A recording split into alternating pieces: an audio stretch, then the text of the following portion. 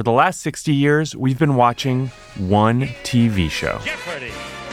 Let's meet today's contestant. An administrative assistant from Louisville, Kentucky, Sherry Mullen.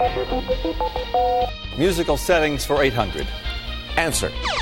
Daily double. Oh, boy. This is Jeopardy!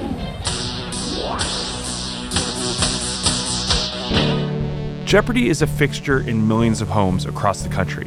So we've got to ask, what is it about Jeopardy that inspires this level of devotion? I didn't want to be on the playground. I wanted to be in front of my TV set to watch Jeopardy. This is Jeopardy, the story of America's favorite quiz show. And I'm your host, Buzzy Cohen. Each week, we'll peel back the curtain on this celebrated game show, taking you behind the scenes with stories you've never heard before, told by the people who live them.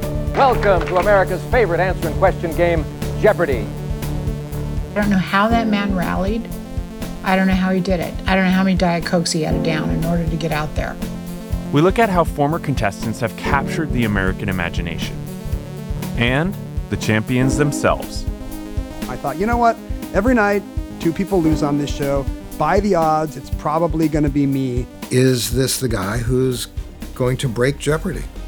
We'll take you all the way back to the beginning. And she said, how would you like to be on the first Jeopardy show?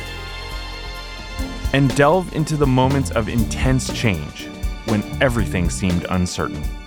It almost felt like we were in the eye of a wicked hurricane, and we felt the show was drowning.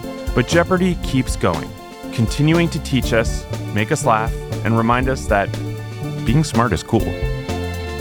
Favorite part of my job is the 30 minutes I spend on stage with three very bright people.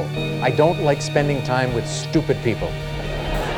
From Something Else, Sony Music Entertainment, and Sony Pictures TV, this is Jeopardy, a podcast about the story of America's favorite quiz show. Listen and follow on Apple Podcasts, Spotify, Amazon Music, Stitcher, or wherever you get your podcasts.